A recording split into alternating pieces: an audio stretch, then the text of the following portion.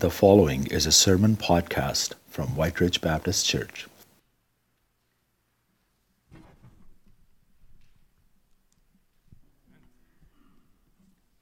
So this morning we're going to be starting into Romans chapter 3.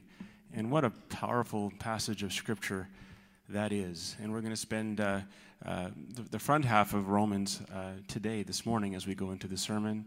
And in the front half of Romans, it's a somber reminder of how we are not righteousness. On our own, none of us is righteous in the eyes of God. And on our own, none of us could have freedom from our sin. On our own, none of us could honor God. Not one of us could worship Him. Not one of us could know Him. And that is a sober and stark reminder in that front half. But in the second half, which we'll spend more time in next week, is this celebration of how we have this loving God who reached into our hopelessness and into our helplessness and made a way so that through faith in Jesus Christ, we've been given all of those things, all of that righteousness that we could not have attained ourselves. And there's so much more that we could say about that right now, but just for right now, let me just say this, that is the God that we worship. That is the God, as we stand and sing, that is the God who we're singing to and singing about. And there's lots to celebrate. So I invite you to celebrate from the bottom of your heart. Let's give God all of our worship. Please stand and let's sing to Him. Amen. Amen. Please have a seat. We're going to hear the scripture read this morning by Paul and Corrine Hildebrand. So we're going to watch that on video just now. Hi, I'm Corrine Hildebrand and my husband Paul. We're doing the Bible reading for you this morning. Taking from Romans chapter 3, verses 1 to 20. Then what's the advantage of being a Jew? Is there any value in the ceremony of circumcision? Yes, there are great benefits. First of all, the Jews were entrusted with the whole revelation of God. True, some of them were unfaithful, but just because they were unfaithful, does that mean that God will be unfaithful? Of course not. Even if everyone else is a liar, God is true. As the scriptures say about Him, you will be proved right in what you say, and you will win your case in court. But some might say our sinfulness serves a good purpose, for it helps people see how righteous God is. Isn't it unfair then for Him to punish us? This is merely a human point of view. Of course not. If God were not entirely fair, how would He be qualified to judge the world? But someone might still argue, how can God condemn me as a sinner if my dishonesty highlights His truthfulness and brings Him more glory? And some people even slander us by claiming that we say, the more we sin, the better it is. Those who say such things deserve to be condemned. Well then, should we conclude that we Jews are better than the others? No, not at all. For we have already shown that all people, whether Jews or Gentiles, are under the power of sin. As the scriptures say, no one is righteous, not even one. No one is truly wise, no one is seeking God. All have turned away, all have become useless. No one does good, not a single one. Their talk is foul like the stench from an open grave. Their tongues are filled with lies. Snake venom drips from their lips. Their mouths are full of cursing and bitterness. They rush to commit murder. Destruction and misery always follow them. They don't know where to find peace. They have no fear of God at all. Obviously, the law applies to those to whom it was given, for its purpose is to keep people from having excuses and to show that the entire world is guilty before God. For no one can ever be made right with God by doing what the law commands. The law simply shows us how sinful we are. And now taking a reading from 1 Corinthians 11, verses 27 to 32. So anyone who eats this bread or drinks this cup of the Lord unworthily is guilty of sinning against the body and blood of the Lord. That is why you should examine yourself before eating the bread and drinking the cup. For if you eat the bread or drink the cup without honoring the body of Christ, you are eating and drinking God's judgment upon yourself. That is why many of you are weak and sick, and some have even died. But if we would examine ourselves, we would not be judged by God in this way. Yet when we are judged by the Lord, we are being disciplined so that we will not be condemned along with this world. May the Lord add his blessing to the reading of his word.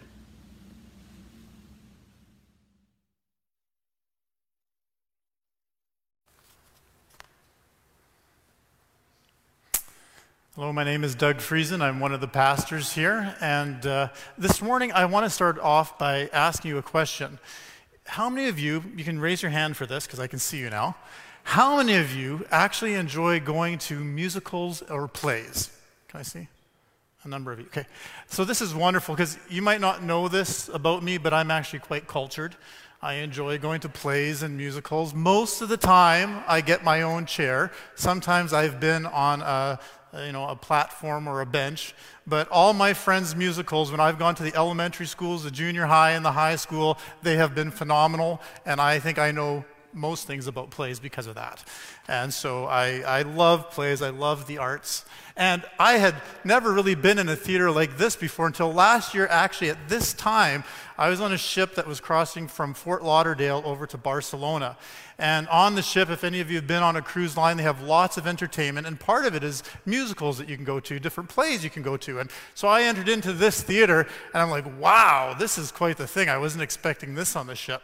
So I looked for a seat, and I found a place where I could sit. I sat down, and I started having this really nice conversation with the man beside me. Let's say his name is John. So John and I start talking, and we just hit it off right away.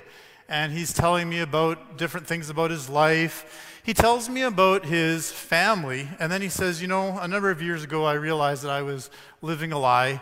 I realized that I couldn't be married to my wife anymore.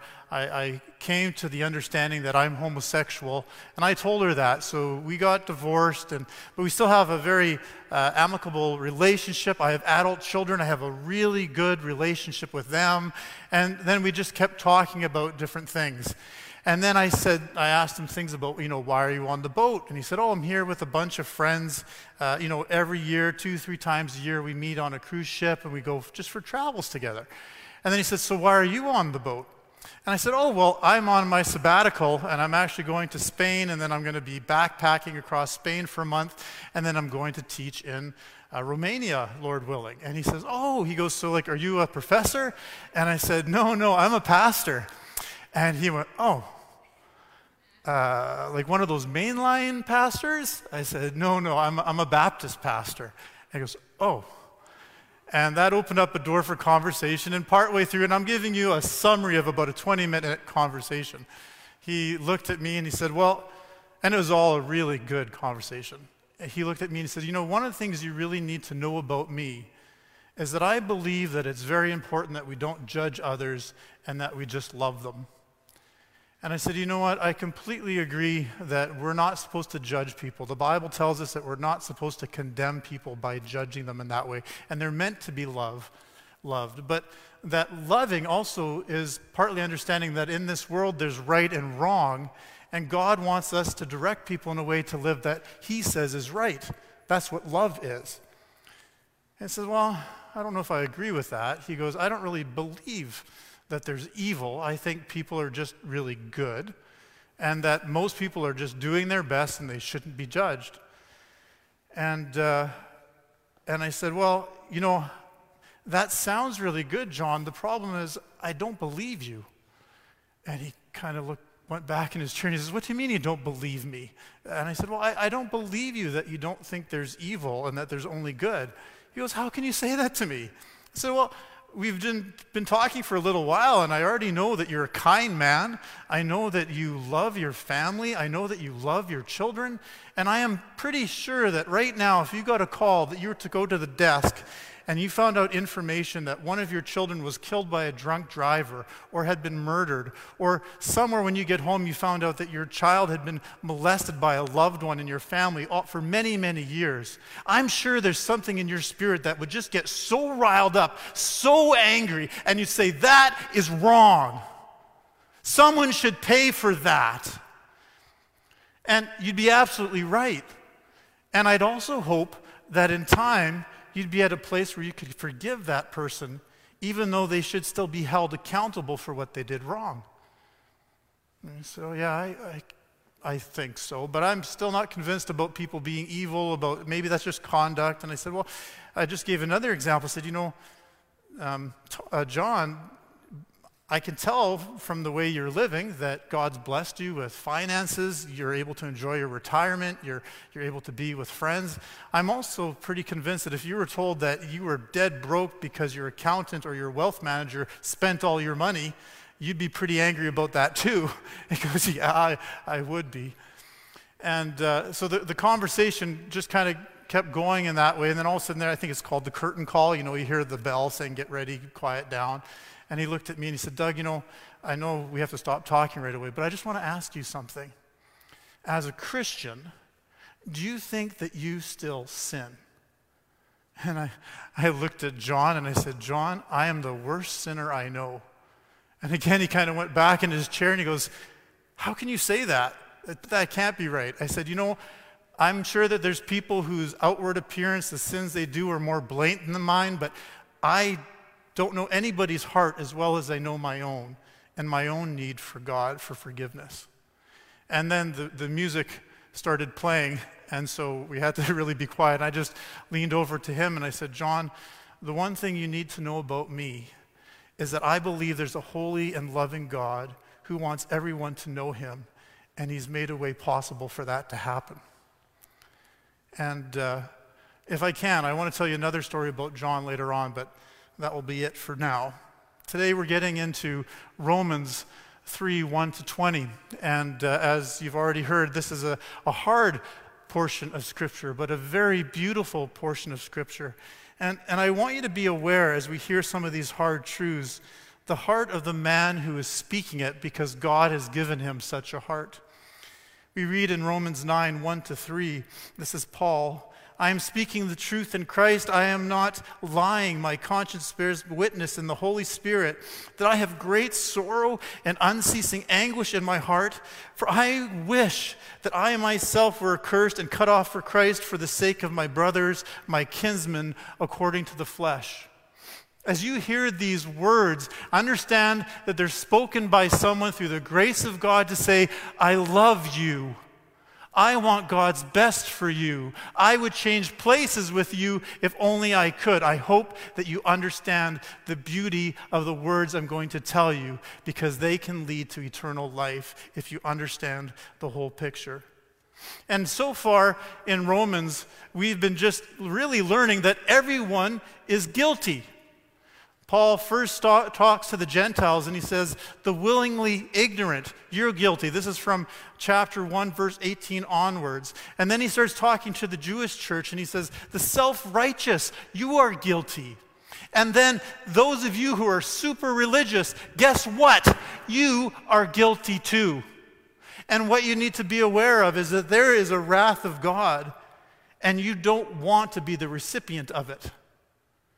You need to understand that you deserve to be, but you don't want to be the recipient. I want to warn you of that. I want you to know that there is a way out. So that's why the message today is called Accepting the Bad News to Embrace the Good. So now we're going to get into the passage for today.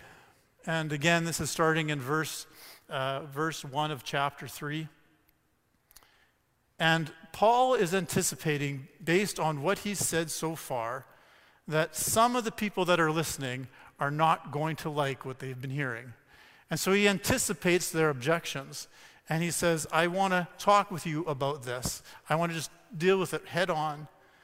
And so the first objection that he anticipates is that there's racial advantage.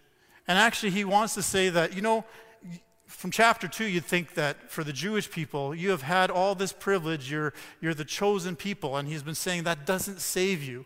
So now he's anticipating people are saying, well, then what happens? Like, is there any benefit in being a Jew? This is what verse 1 says. Then what advantage has the Jew, or what is the value of circumcision? And you'd expect Paul to say, well, there's none. But he doesn't say that. He says in verse 2, there is much in every way. To begin with, Jews were entrusted with the oracles of God. The oracles of God. You don't hear that phrase very often, but here you can take it to mean more or less the Old Testament.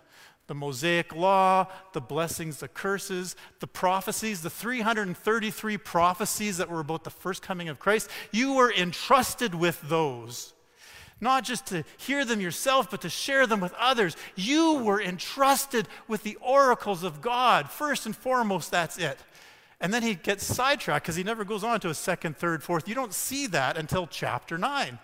And I'm going to let you read that yourself to find out at least 8 other ways that he says it's a blessing to be a Jew.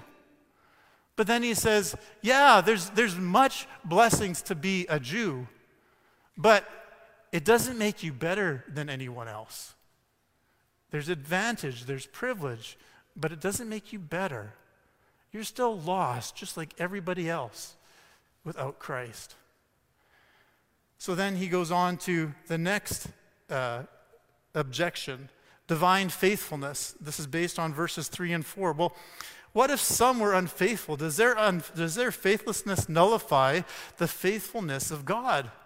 So God has said that he's our God. He's going to bless us and prosper us. Now we're unfaithful, so will God be unfaithful to us?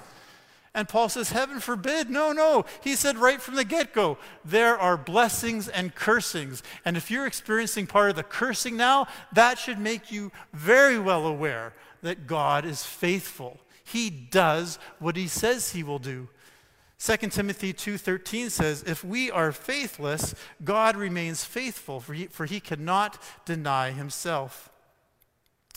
Verse 4 is from Psalm 51, verse 4. So if you can imagine that this is a psalm that David wrote after he had had his affair with Bathsheba, after he had killed Uriah, her husband. And so he says these words. So we said, does their faithfulness nullify the faithfulness of God? By no means. Let God be true, and though everyone were a liar, as it is written, that you may be justified in your words and prevail when you are judged. He was saying, I was guilty. I sinned. And yet God forgave me, but he also judged me. There was a punishment that came with his unfaithfulness to God.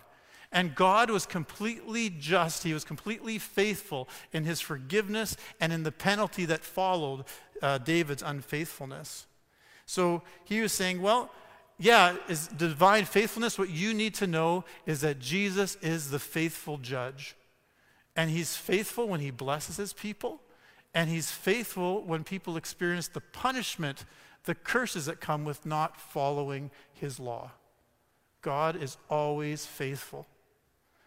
Well, then he asks a question about righteousness. Well, but if our righteousness serves to show the righteousness of God, what shall we say? That God is unrighteous to inflict wrath on us? I speak in a human way. So, okay, I do something that's unfaithful. I'm unrighteous. It really magnifies God. It makes him to be like this really good guy. How could he judge me for that? I'm actually kind of glorifying him in that, right? And he says, heaven forbid. This is what he goes on to say. It says, by no means, for then how could God judge the world?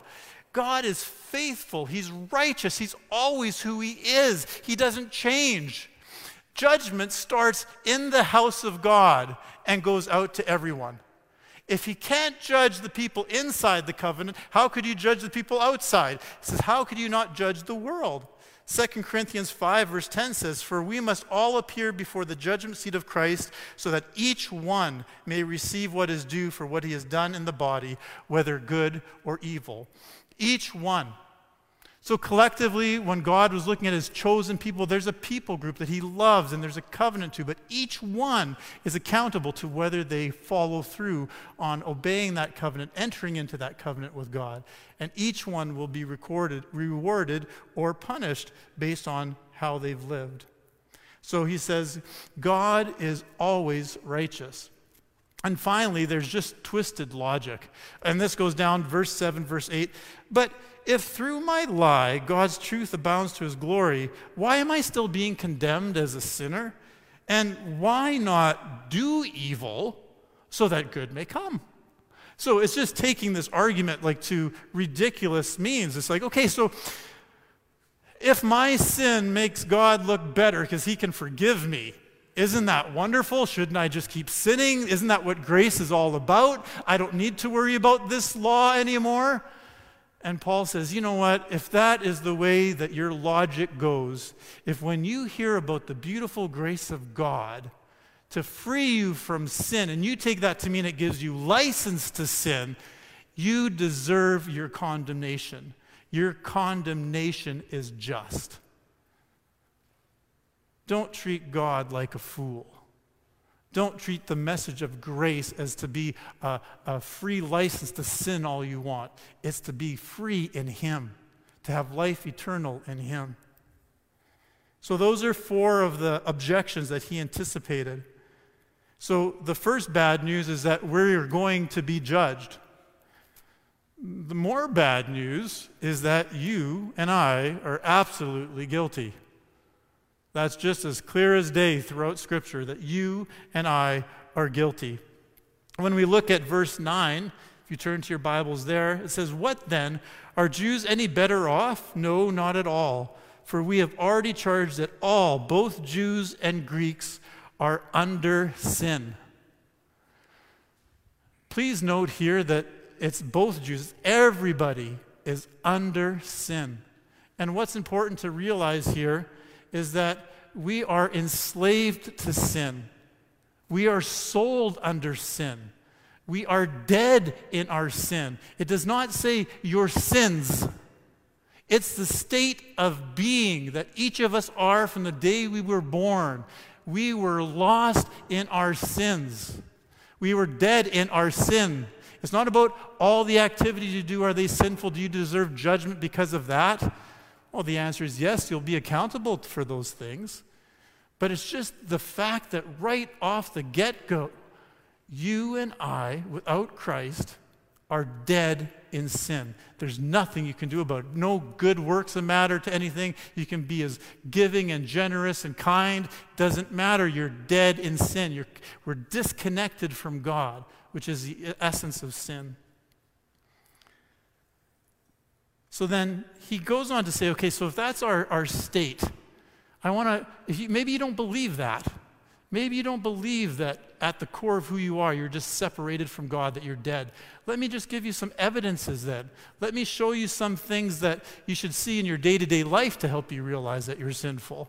And then he goes, as it is written, which is Paul's way of saying, I'm going to start referring to they didn't call it the Old Testament then, but it's what we call the Older Testament. The Old Testament. I'm going to show you from God's word, the word that you believe, that this isn't brand new stuff. God has always been saying it. And he goes into what's the longest string of Old T passages in the New Testament. He quotes 6 different areas. And he's already quoted one, Psalm 51, verse 4, and now he's going to quote 6 more to make his point. And you know what? I just want to give a little shout out here to what we call our sermon scripture studies. Because we cannot, week after week, do justice to what a passage is saying. And we cannot just, let's put it this way. You will be so enriched if before or after this message, you dig into the Word of God yourself and you read it over and over again and say, Holy Spirit, I just want to know you. And I want to know who you are and who I am in you. And our scripture studies help you do that. It also gives you notes from 3 study Bibles and 1 concise commentary. There's different questions there. This is meant for your own personal study, to get deeper into the Word of God so that you get to know Him and yourself more. And it's also meant to give you something to start talking with others about. So you can say, you know what, I'm getting to know God more. You should want to talk about him. You should want to ask other questions about him. So that's my little promo. Please make use of sermon scripture studies to enhance your relationship with God and with others. Okay, so now he's going to start talking about, I think, just broadly speaking, sins that kind of revolve around our character. And so he starts off by saying, none is righteous, no, not one. Then he goes, no one understands, no one seeks for God. We read that and say, oh, come on. How can that be true? There's so many religions. People are all looking for God. There's so many different ways people are searching. But God says, no, that's not true. Not at all. From my perspective, this is what you're all doing. You're putting your head in the sand. You don't want to know me. You want to know something that you want to know. So you make it up. So he's saying all religions are just your attempt to make yourself feel like you're doing something. You're not really seeking me in that. This is what God is saying. No one seeks me apart from me calling them. And then he goes on to say, all have turned aside. Together they have become worthless. No one does good, not even one. Wow. That sounds kind of harsh. This isn't the gospel message I'm used to sharing with people. Well, what does it say there? We have become worthless. Oh, have you heard that in a gospel presentation lately? These verses in the Old Testament were written particularly to the people that Jewish people thought were wicked. It says that they were evildoers, wicked men, men of violence, fools. And now Paul is taking those same verses that apply to the wicked, that the Jewish people would say, yeah, those are wicked people. Now he's saying, guess what? They apply to you too. He doesn't hold any punches. He wants them, and he wants us, he wants me to know that without Christ, I am guilty. Okay, well, let's look at conversation. And we looked at character. What about guilty through conversation? And so he gives some words about the tongue. Their throat is an open grave. They use their tongues to deceive. The venom of asps is under their lips. Their mouth is full of curses and bitterness. Doesn't that remind you of what we learned about in James this summer? James says, with our tongue we bless our Lord and Father. With it we curse people who are made in the likeness of God. From the same mouth come blessing and cursing. My brothers, this not ought to be. Does a spring pour forth from the same opening both fresh and salt water?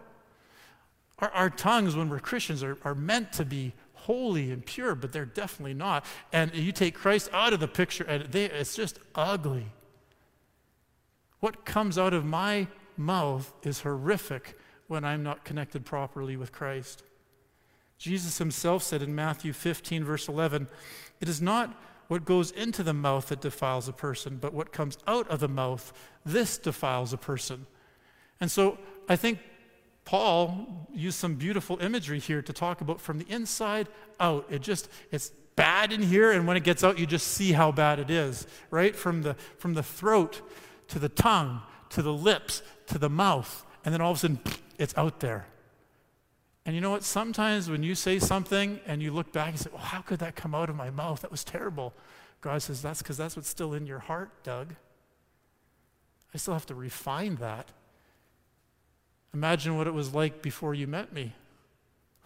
Lord, am I ever glad that you're working on me, because that's not a pretty place in there. Thank you for changing me. So he says, so there's the tongue. And now let's just look at conduct overall in general. Their feet are swift to shed blood, and their paths are ruin and misery. And the way of peace they have not known. They don't know anything about peace. Isn't that what people really want in this world? They want peace that passes understanding, but they don't know how to get it. He's quoting Isaiah 59, verse 8 here. It says, the way of peace they do not know, and there is no justice in their paths. They have made their roads crooked. No one who treads on them knows peace. Did you get that part there? They have made their paths crooked. God has done everything he can say to say, this is the right way, walk in it. And we do everything we can to make it the way we want it. And we don't know justice, and we don't know peace. And sin is evident in our conduct. And the last thing I'd say that he wants us to see that there's sin in our conceit, but just our posture towards God. There is no fear of God before their eyes. They don't think about God. We don't think about God naturally. We think about ourselves. We don't realize often, again, without the grace of God, we don't realize that there's judgment coming and that I'm guilty. And because of that, I don't fear God. This is definitely true before I know Christ, but it's sure a danger knowing Christ as well. Sometimes, man, I treat God way too familiar. I forget how holy he is and how far I am from him without Christ. I don't have that wonderful fear that keeps me to draw near to him, to say, Lord, I need you. As soon as I take my eyes off of you, all these sins come running right back. I just go right back to the flesh. Lord, I need you. Without you, I'm dead. I'm lost. Just want to highlight here, as we've been just talking about being guilty, that there's a big difference between acknowledging guilt and living in it. And at this point, I'm talking specifically as a Christian. Once I've given my life to Christ and I'm forgiven, I still need to acknowledge guilt. That's why coming to the table today, examining myself and saying, Lord, I've still been sinning. Will you forgive me? And God says, Jesus says, Doug, I'm going to wash your feet. Your whole body is clean. I've done that already, but I'm going to wash your feet. You need to know your guilt. If you don't understand your guilt, you don't appreciate grace and you lack gratitude. That's always the way it is. If in your life, this is a broad statement, but if you're lacking a passion for God or gratitude, it's probably because you don't understand how guilty you are without him.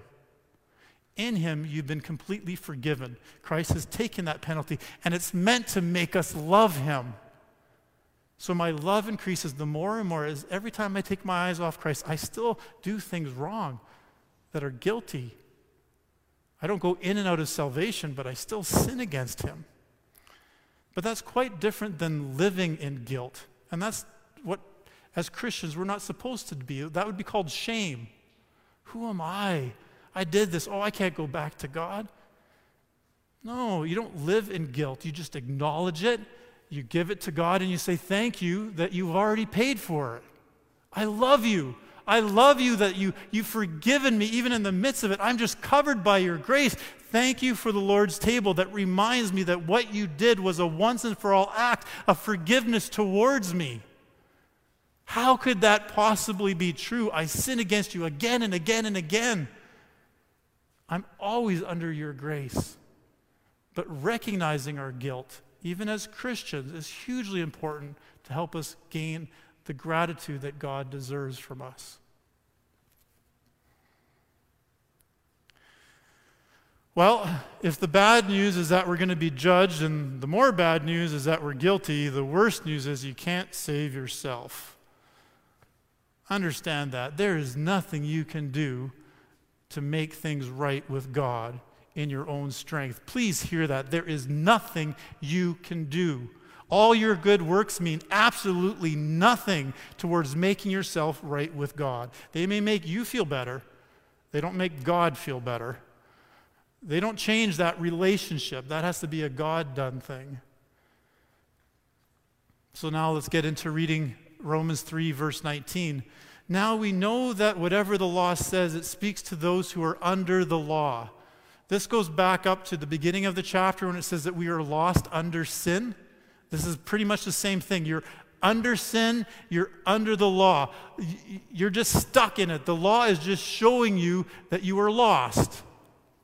And then he goes on to say, so that every mouth may be stopped and the whole world may be held accountable to God.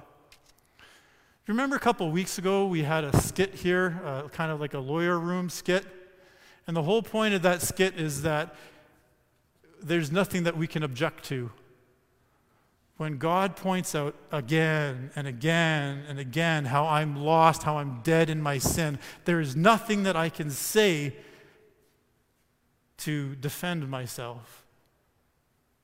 There's absolutely no objections. And this isn't just for me, this isn't just for you, this is for the whole world. That's what it says, that the whole world will be held accountable to God. So, why give us the law if I can't be saved by obeying it? Doesn't that seem a little bit weird? Didn't you give me the law so that I could live right and I could please you? And he answers this when we read verse 20. Therefore, by the deeds of the law there shall no flesh be justified in his sight, for by the law is the knowledge of sin. So why have we been given the law? Pure and simply for this, so that we could know the knowledge of sin. You want to know the truth about yourself without Christ? Read the law.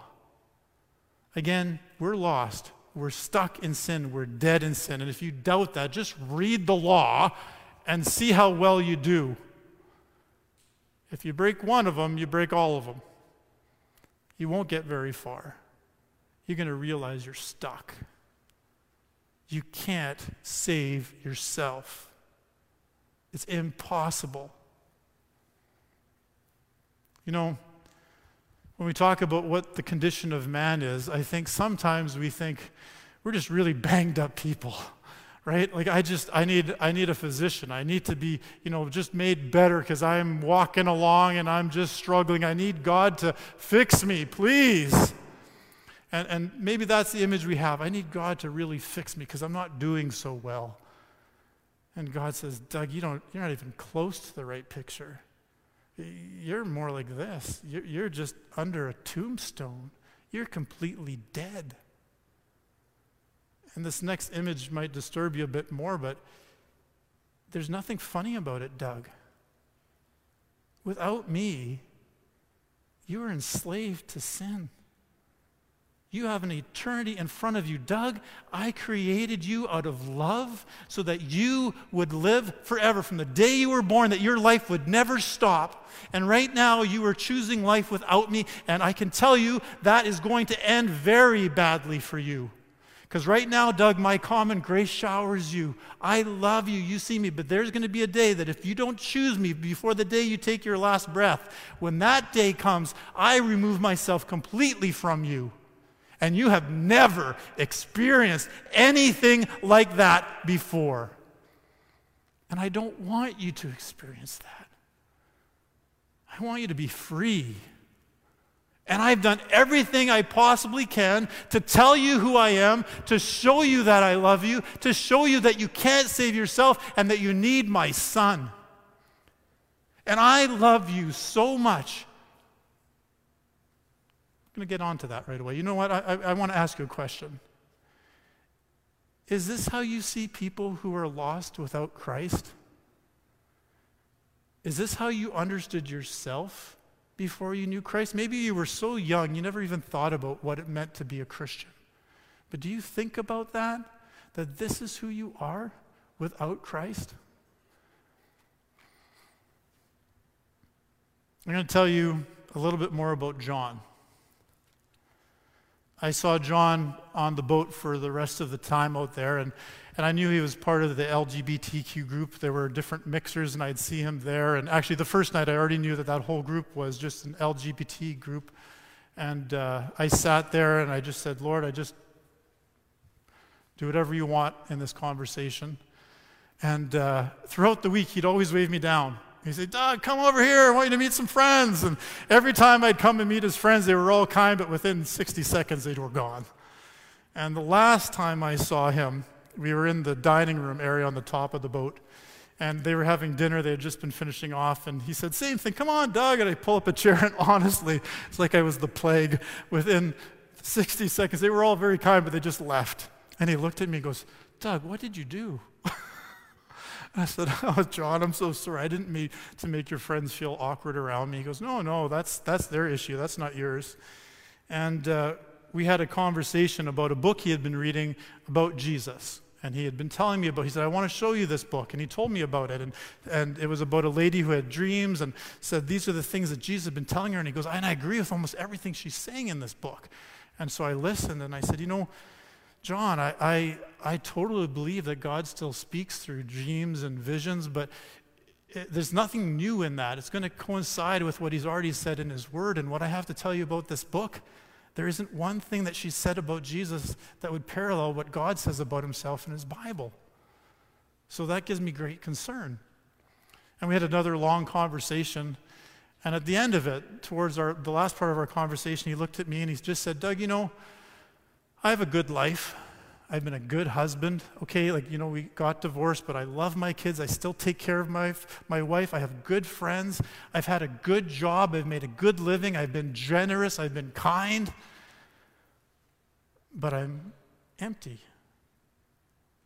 And so we talked about that for a while and about how Jesus wanted to change that in his life. And the last thing we talked about before going, he looked at me and he said, Doug, I don't want to offend you by what I'm about to say. And I kind of laughed because I said that to him earlier. He says, I never want to offend you. I'm saying these things to you as a person I hope you consider a friend. He said the same thing back to me. And he said, I don't want to offend you, Doug, but I want to tell you a story if you're willing to hear it. I said, yeah. He goes, when we were sitting down watching the play, yeah. He goes, well, when you left, I checked my phone, and I had a message from a friend who was back home, and he had just watched a play. And he texted me saying that, hey, I just finished watching whatever this play was. This nice man sat beside me throughout the play, and we just kind of pleasured each other all night. And then the next text was, there's got to be more to life than this. And he texted his friend back saying, I had a similar experience. A young man sat beside me tonight, but all we've been doing is talking about God. Do you think there's something we need to know? We never know what God will do in our encounters with others. What we do know is that he loves every person deeply.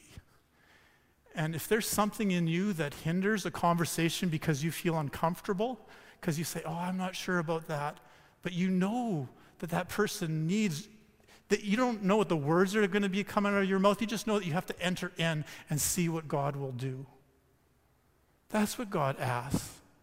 He asks us to love people as he does, as we've been loved ourselves, and to remember what he did to make it possible, not just for me to be saved or you to be saved, but anyone to be saved. And that's what we remember today as we come to the Lord's table. We remember that the law will not save us, but it's a hugely important step to help us understand how we can be redeemed. I don't need a savior until I understand that I'm guilty. I don't need a liberator until I understand that I'm dead. But God demonstrated his own love towards us in that while we were still sinners, Christ died for us. While we were still sinners, we were the enemies of God.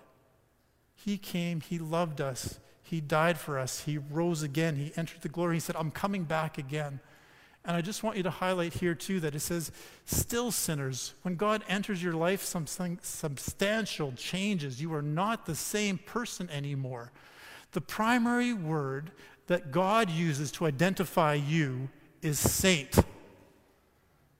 If that doesn't humble you, if that doesn't bring you to your knees to say, Lord, I'm not worthy of that, you're not worthy. God's just that good. He's changed you. And when you come to this table, when we think, oh, I'm a sinner, so I sin, of course, I sin. God says, no, you're a saint, Doug. When you come to this table and you confess your sin, it's because you most likely chose to sin. I've freed you from sin. You still do things unintentional, but Doug, you still sin way too much that's intentional. You're a saint and you're choosing to sin. You need my grace so much, and I gladly give it to you. That's what we're doing today as we celebrate the Lord's Supper. I'm going to ask the worship team to come up, I'll just pray for us as they do. Father, today we thank you for the opportunity to get to know you through your word. And we look forward, Lord, to eternal life with you. We know we get a taste of it now because Jesus Christ is already within us by your Holy Spirit. We have a taste of eternal life. But someday we will enter into eternal life fully with no sin. We thank you, Lord. We can't even imagine what that will be like. But Father, we know so many people who don't know you. Will you use us, Lord? I know the answer is yes. Give us willing hearts, Lord, to share you with others as you deserve to be shared, to be willing to have the hard conversations so that people might understand clearly the bad news so that they can embrace the good news of Jesus Christ. Thank you for this table. Thank you for this time to remember you now and who we are together because of you. In Jesus' name, amen. I'm going to give you just a few moments. If you don't have one of these containers with the bread and the juice, you can get it in the back of the room. Or if you're home right now, please take this time to go to the kitchen and get something that we can use to have communion together. During the meal, Jesus took the bread, broke it, and gave thanks, saying, "This is my body. Eat. Do this in remembrance of me." Let's do likewise.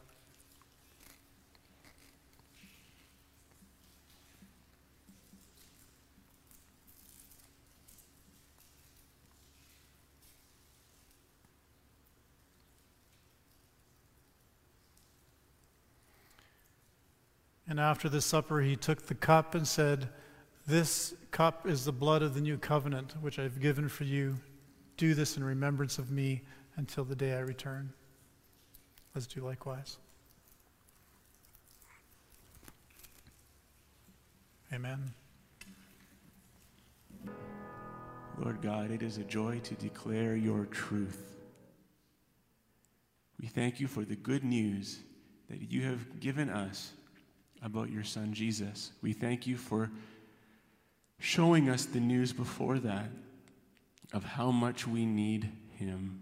And I thank you for the reminder that you continue to give us of how lost we would be and how lost many are,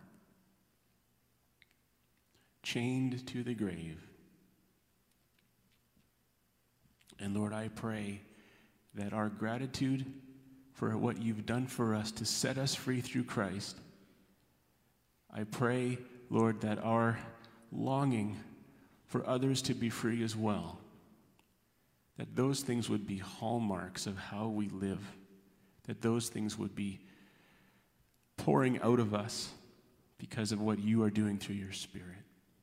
Thank you for what you've taught us today. And I pray that when we go from here in this place, when we continue into our day, wherever we are, I pray that the words that we just sang would be true. I surrender all now to Christ the Lord, because in Jesus I am saved. Thank you. Amen. God bless you all. Have a wonderful day.